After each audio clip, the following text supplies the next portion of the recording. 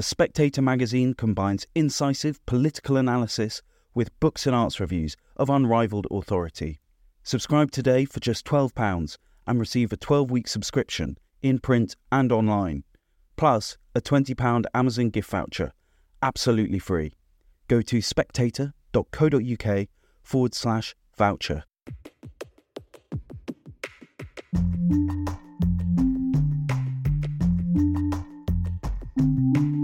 Hello and welcome to the Edition podcast from The Spectator. Each week we look at 3 pieces from the magazine with the writers behind them. I'm Lara Prendergast, The Spectator's executive editor. And I'm William Moore, The Spectator's features editor. On this week's episode, we'll be asking, why aren't we giving Ukraine what it needs? We'll be discussing the state of crisis in His Majesty's prisons, and we'll be debating where the Rolling Stones sit in the pantheon of rock and roll. First up, Boris Johnson writes The Spectator's cover piece this week, in which he urges the West to supply more military assistance to Ukraine in order to bring about a swift end to the war. Sir Richard Barrons, the former commander of the Joint Forces Command, joins me now with The Spectator's Svitlana Morenets to discuss his piece. Richard, Boris Johnson accuses the West of dragging its feet and not supplying enough weaponry to Ukraine quickly enough. Do you agree? No, I agree, but I think it's more complicated than that, because this war is in transition from the support that could be provided from the things the West had on the shelf in their industry and their government armories, to the point we've reached now where the only way of supplying Ukraine with enough weapons, ammunition and other material is through the mobilization of defense industry. And the mobilization of defense industry has not proceeded fast enough in order to maintain either the flow or the quantity of stuff that's required. And that is imposing a significant drag on Ukraine's ability to fight the war now. Well, one of the things as well that comes out in the piece towards the end is that he says that that a US president, let alone one who wanted to make America great again, needs to ensure that the Putin victory does not happen. I mean, isn't the wider point of the piece perhaps is that it's America, beyond anything else that any other country can do, that will eventually determine whether Ukraine's able to get the weapons it needs or not? So America so far has been more than 50% of the provider of material to the Ukrainian military, and that's because they have a very large set of armed forces and can give more stuff away, and they have a very large industry. What America is saying, however, is that this is more complicated in that they have to think about their concerns around China and Asia, and they believe that Europe should and could do more because this war is in Europe. And the question for Europeans is, if this war is going to cost, say, 100 billion euros a year to support, it is not a question of affordability. It's a question of choice and will. And this war in Ukraine can be supported by a much bigger effort from Europe without it denting our way of life, our economic prospects, our prosperity, but only if the money is spent to drive up industry. And that is happening very slowly. And what do you think of Boris's suggestion that it's nonsense to hold back certain weapons? He gives the example of ATACMs in case they need to be sent to protect Taiwan in the case of an invasion from mainland China. And he says that the best way to deter an attack from Taiwan is to make sure the Ukrainians win and as fast as possible. So in regards to the sort of tilt to the Pacific that you mentioned, that strategy, what do you think of Boris's argument there, that a defense of Ukraine is ultimately also a defense of Taiwan? So I think everybody is clear that how the West now responds to the way the war has turned out in Ukraine will condition how China views its ambitions and its willingness to take risks in its own intentions to assert itself in Asia Pacific. And if the West is supine now around Ukraine and essentially walks away from its commitments, China will be emboldened by this. And that, I don't think, is in our national or our allies' interests. However, the other aspect of this, it's been clear since even before the war started, or this phase of the war started, is that NATO does not want this war to expand to a war between Russia and NATO, and the limitations that have been placed on weapons over time have been about not using them on Russian territory, even though we know that Ukraine, in fighting its war, must be able to strike Russia. And right now it's falling back on its own industry and ingenuity. But these long-range missiles, the ATACMS missiles, are essential to give Ukraine the capability, like Storm Shadow cruise missiles, that can hit the Russian occupation anywhere in occupied Ukraine. And provided that stipulation is abided by Ukraine, and so far it has been, then providing these missiles is not about the provision of stocks to counter interests, US interests in dealing with China in Asia Pacific. It's about making sure the war doesn't escalate in the way I described. And Svitlana, you've recently been spending a lot of time with troops and other forces in Ukraine, and you've been writing very good articles for the Spectator about that. I wonder, from your experience, whether you agree with the analysis in the piece that the needs of the battlefield are changing, and I wonder if you could explain for our listeners how they are changing. Yes, of course. The counteroffensive has been moving slowly, but Ukrainian army is advancing. But the problem is that the ones who can advance right now are only the infantry because of their mines and the drones. Now it became more war of drones between both armies, and Ukrainians doesn't have enough systems to shut down those Russian drones. And because of the mines, the heavy armor can't advance, and because the air coverage, also Ukraine has big losses. And when I talk to the soldier, mostly they say that they have three major problems right now. These are Russian drones, the mines, and that there is no air coverage. And the Ukrainian government is trying to talk that as, for example, that we need long-range missiles. And especially we talk about ATMs, US long-range missiles, but they say they don't want to supply them to us because they are afraid that Ukraine will start striking Russia or Russian warehouses on Russian territory. But so far, Ukraine has been using, for example, Storm Shadow missiles provided by Britain, and Kyiv kept its promise that it's going to target only occupied territories.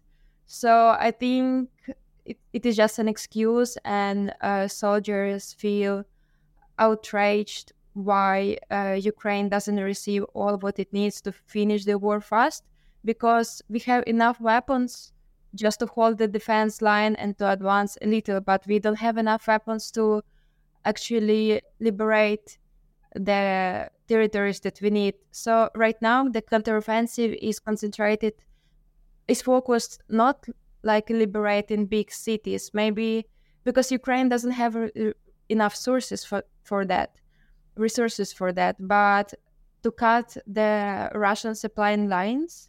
Even if Ukraine doesn't need to come up to Tokmak, for example, or Melitopol, it just needs to cut off the railway lines and other supply lines. And then in this way, it would be easier for us to them if Russians will be struggling to reinforce their forces. And Richard, with your military experience, I wonder what you make of the types of weapons that Ukraine are now asking for, and whether you believe that they could achieve strategic gains if they were to receive these weapons, and do you think it would change the nature of the counteroffensive? So I think the way the war has turned out in 2023, particularly in the way the Ukrainian counteroffensive has moved forward, but slowly, it has demonstrated how this war can be won, and it is established that at the current level of support, Ukraine will not have the military power to remove the Russian occupiers from all of its territory. And the choice the West is facing is either give up with all the baleful consequences for Ukraine and for the West that would come with that, and I don't believe that's a credible option, or it is to accept we are where we are and to bind in and provide Ukraine with the weapons over time in quantity to be able to win on the battlefield and remove the Russian occupiers. And that requires a number of things to happen concurrently. First of all, enough artillery ammunition and other weapons to continue the fight on the front line, to maintain the pressure on what is now 1,000 kilometers of front line. Secondly, enough weapons to strike anywhere into the Russian occupation, and this is the sort of thing that Storm Shadow missiles and ATACMS missiles will do, so that the Russian artillery arm, logistics, command and control is consistently reduced over the course of at least this winter. Thirdly, the Black Sea Fleet must continue to be removed as something that can threaten the economic life of Ukraine and the flow of grain to 400 million people from Odessa.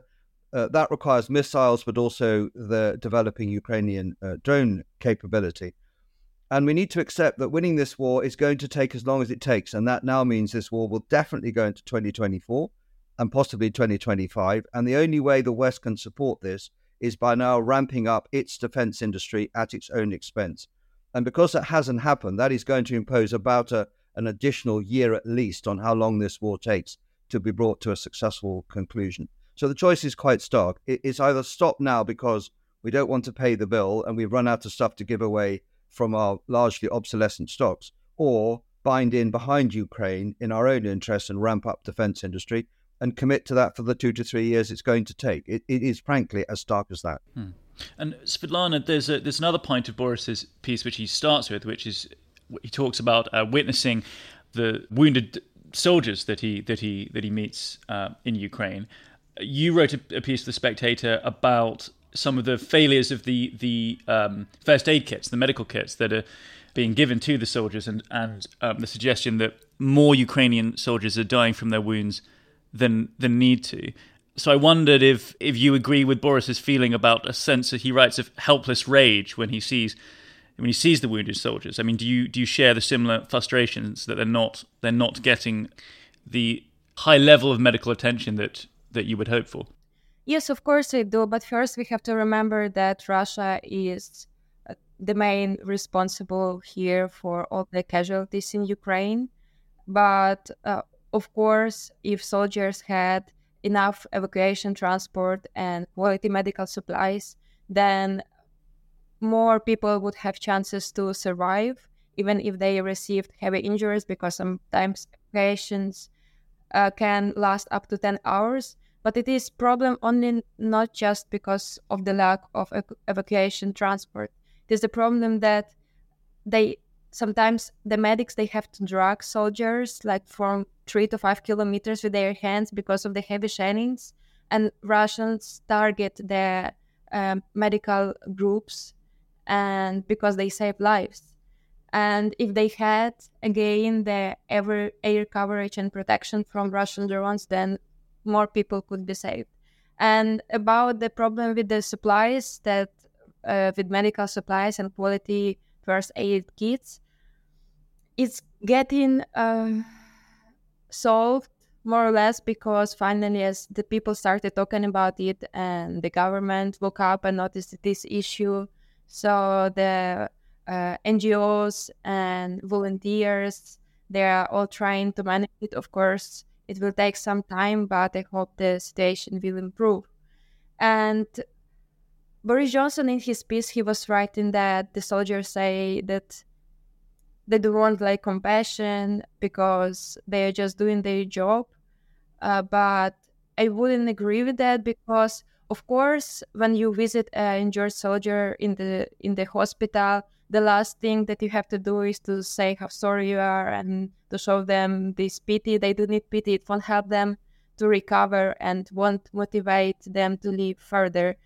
The best what you can do is to offer help, and if they need it, they will say what they need and you can help. Or maybe you need just to talk to them. And they also don't like when people call them heroes, because for them it's like they are forced to fight because they have to protect their families and their land, but they would prefer to have a peaceful life rather than to be heroes and sacrifice their lives. And Richard, just finally, you mentioned earlier that because the counter-offensive has been going slower than hoped, the war will certainly drag on into 2024, and you said possibly even 2025. Are you concerned then about wavering support in America, given that there is a presidential election next year and Donald Trump, who seems likely to be the Republican nominee, and then possibly as well the president, has said that he will end the war in 24 hours by forcing a negotiation if he is re-elected to the White House. So is it plausible that the Ukrainians could still fight and still win if America does withdraw military support?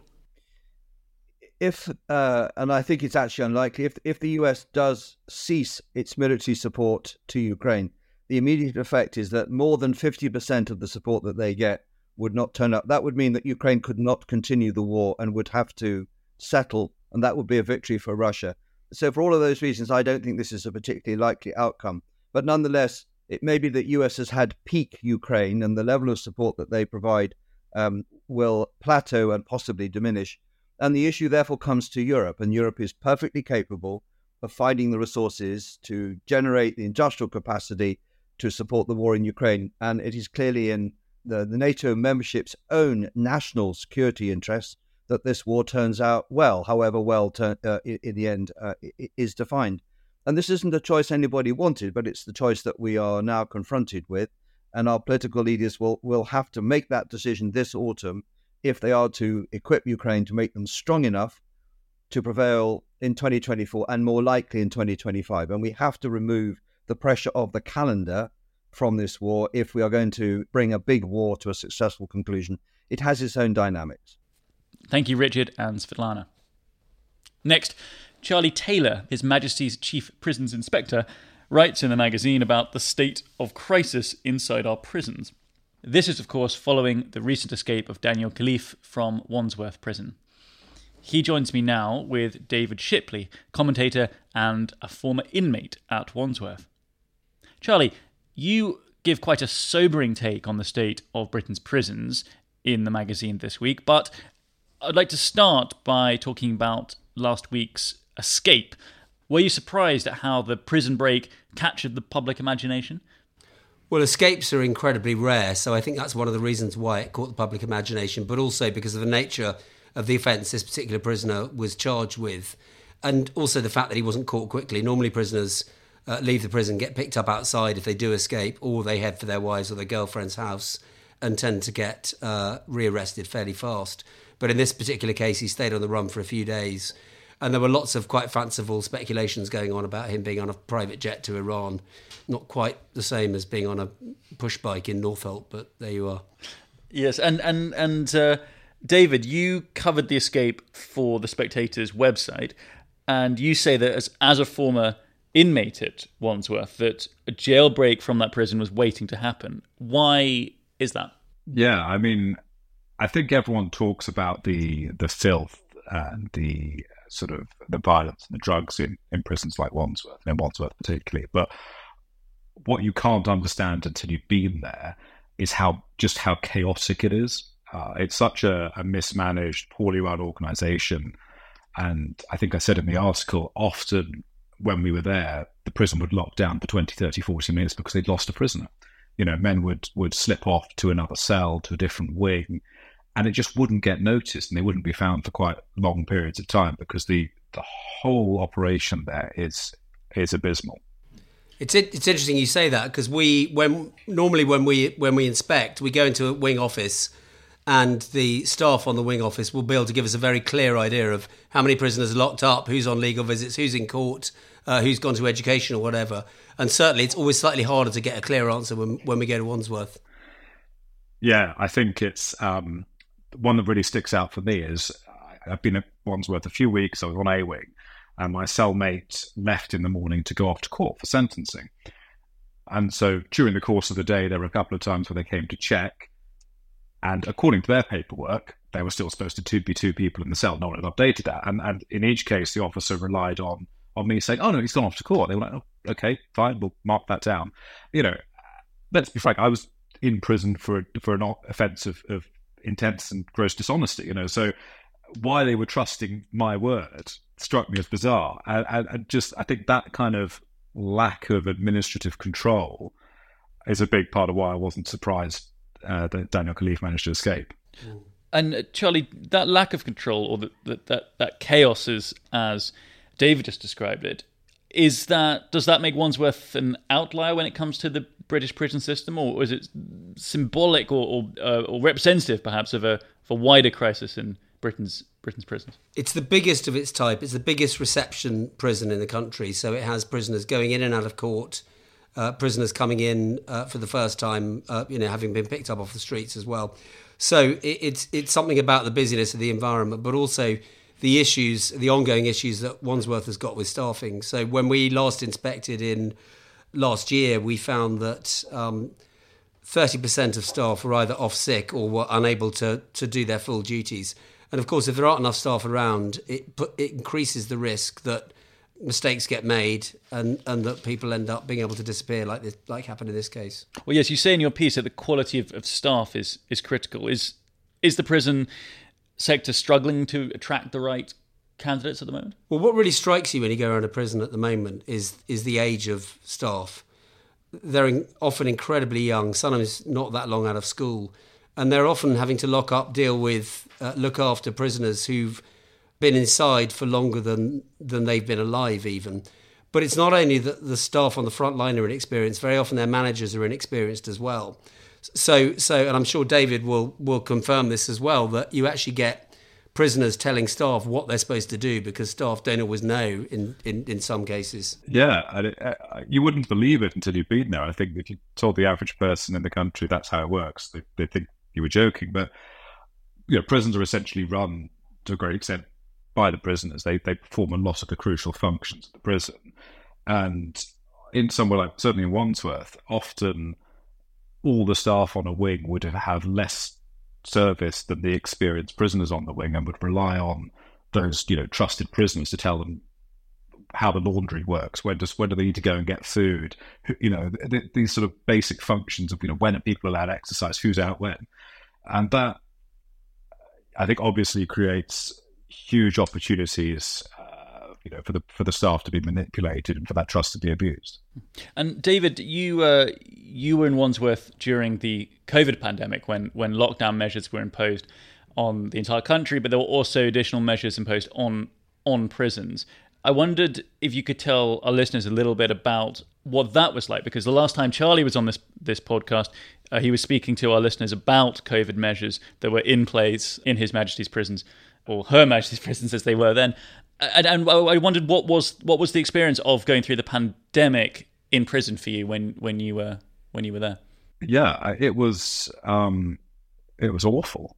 I think in the early stages there was no COVID testing on offer in prisons, and all that would happen if you were suspected of having COVID was that you would be completely confined to your cell. So in that initial period, we were being allowed out maybe every 3 or 4 days, and we could either have a shower or some exercise. So if you can imagine 2 men in a cell the size of a car parking space, and that's where you sleep, you eat, you go to the loo, you clean yourself, and you're being kept there for days at a time. And because of this perverse incentive where there was no upside to mentioning that you might have COVID and lots of downside and that you just be quarantined for 2 weeks, no one said anything. So the wings went overnight from being quite noisy places where people were sort of calling out to each other and having chats through their doors to this eerily quiet space where all you could hear were just, men trying to sort of hide their coughs that rattled through this huge brick and metal space. And it, went on and on, such that I think a lot of us just went quietly mad, effectively being as close to solitary confinement as you can get. We're just locked away in these cells, nothing to stimulate us. I spent a lot of time writing a fantasy novel because I think that was like some way for me of escaping. But I think a lot of other people saw that escape through drugs and alcohol, which did still make their way and were still available. There was sort of a couple of weeks where that supply was interrupted, but certainly by kind of mid-April, late April, drugs were rife on the wings of Wandsworth again. And just finally, Charlie, I wondered if you could give an update perhaps for our listeners about COVID measures in prisons, because the last time you're on here, you were making the point that there's still a lot of the restrictions brought in during lockdown are still in place. I think it's fair to say there's been some progress, and some jails have moved a long way and have done pretty well. But overall, the picture remains pretty bleak. There are too many prisoners locked up in their cells for too long without enough to do. We still come across empty classrooms, empty workshops, empty workspaces with none or just a handful of prisoners, and no sort of purposeful activity in place in many jails. And what this means is that prisons are failing to perform their public protection function, which is to make people less likely to reoffend when they come out. And that's my biggest concern about this, is that if the gaps in terms of people's skills, knowledge, understanding, behaviour are not being filled while they're in prison, then they're going to go back to doing the things they were doing that got them there in the first place. Thank you, Charlie and David. And finally, in the art section this week, Rod Liddle writes about the new Rolling Stones single, supposedly their best in decades. Rod joins us now alongside Will Hodgkinson, chief rock and pop critic at The Times. So Rod, you review the new single Angry in this week's issue. What emotion did it trigger in you? Ennui, largely. The Stones have been going for an awfully long time. And I think for most of the last 40 years, when I've heard a new Stones single, I've been forced to kind of shrug a little bit, despite the fact that, during the 60s and certainly the early 70s, they were a magnificent troupe of miscreants who produced a series of wonderful albums, which I really enjoyed. I think once they hit the age of 40, probably, once they made certain changes to the band and once they became incredibly comfortable and once they eschewed drugs, or said they eschewed drugs, the music went downhill a little bit. But I mean, I'm sure many people beg to differ. And Will, what about you? What did you make of the new single? A return to form? Well, I thought so, but I'd have to agree with Rod in that, I mean, there's been some really bad Stones over the last 20 or so years. One of the reasons I think is because there came a point, probably in the late 70s, the last album I really like is probably Some Girls, and there came a point when it felt like they were trying to keep up with the new technologies. And before, they had just owned what they did. Yeah. I like this album.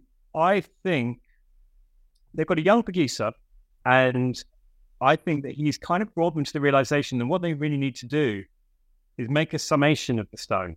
In other words, an album that brings in touches of that Muscle Shoals sound that you hear on Sticky Fingers. Yeah.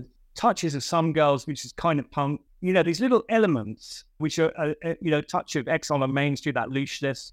So I think the album, I really like the album. And I think the reason I like it is because it reminds me of Beggar's Banquet and Let It Bleed and all these. They're a soundtrack to my childhood, which is always going to affect, I felt that they understood that. And I like Angry. Angry is basic. It's the same riff as Start Me Up. Well, and Under Cover of the Night, it reminded me of both of those. Yeah, exactly. The early 80s, it's got that kind of... The thing I thought that was missing, I thought it was an uncompelling chorus, and I was kind of looking forward to the chorus. I thought they're going to have sorted something good out here. It was just a little bit underwhelming, but it was more, I suppose, and this is entirely down to how they work these days, and you cannot expect it of 80-year-olds, that it didn't have that swing and groove that you used to get when they were, smacked out their witless heads in a French chateau for 24 hours in a studio, playing the same song over and over again until something suddenly emerged from the mix. The morass. From the morass, and Glyn Johns was kind of summoned to press record, because theirs was a very singular way of working, wasn't it? It really was jam after jam until the right thing emerged. The songs weren't set in stone before the band played them. Yeah, that's very true. I think also, that the world you're talking about is very much a Keith Richards world. Anita Pallenberg was lying there looking absolutely incredible. Yes. Graham Carsons was turning up to score some smack, And being generally irritating. Irritating Mick Jagger, I think. Now, I think what's happened since then, Mick Jagger is a very sharp guy. Since then, it's kind of, I think Keith is probably, I don't know if this is true, but I feel to an extent that Keith is happier to take a bit more of a back seat, to read books. He's relatively clean living these days, even giving up smoking. And I think he's realised what he needs to do. But Mick Jagger has still got huge reserves of energy. So I think he's now driving it. And that's very different because Mick Jagger's a different person. Keith always got cross when Mick Jagger's comparative cleanliness was announced and would mutter darkly under his breath, it wasn't always like that, and so on. I also have a slight problem that, 1974, 75 comes along. I actually quite liked It's Only Rock and Roll as an album. I thought it was quite a decent album. And they had a chance then to broaden the Stones and to take someone on who, as a guitarist, given that Brian Jones had been lost and that they couldn't quite cope with the rather sulky Mick Taylor. And they go for a sack of meat and potatoes, which is putting it a bit cruelly, I know, but Ronnie Wood, I think, would have been better off in Badco. Yeah, that's another reason why I think there isn't quite the swing there. If you were going to nick anyone from the Faces, I'd have nicked the other Ronnie, who I think was a genuine talent, even though he was crap on the guitar, which is why he used to be called Plonk, apparently. But I'm not sure that Ronnie Wood was the perfect counterpoint to those, Keith Richards open chords and so on. It just lacked a bit of the easy rhythm which they had on Exile and Sticky Fingers. Yeah, I mean, it's to me, it's really hard to beat. I think there's other things at play too. For me, it's really hard to get better than Beggar's Banquet. I think it was that 68, 69. Now, I've got a theory, it may be wrong, but I've got a theory that a couple of things happened. One is that they came after Jagger and Richards were arrested. So their backs were against the wall. It was really serious. Well, rich then, actually, because, there's all kinds of strange mismanagement for money, in the music industry. It still is, but especially then. So they weren't rich. They had money, but nothing to cement themselves. There was a real threat, and they came up with this music which was on the edge, and you feel it. And I think the thing that changed it all was Altamont. You'll know what it is, Rob, but, this is the concert which a young fan died. Hell's Angels were hired as security. I think at that point... Bad employment choice, that, I think. Yes, yeah. Well, as it turned out to be. So I think at that point it all changed for the Stones. Because at that point they said, okay, well, either we become a rock band, we play stadiums, big security, we have layers and layers, all the rest of it, or we're going to collapse. That's interesting. No, I mean, I've always felt that's the point at which it changed. So, because a lot of people say that it changed with the death of Brian Jones.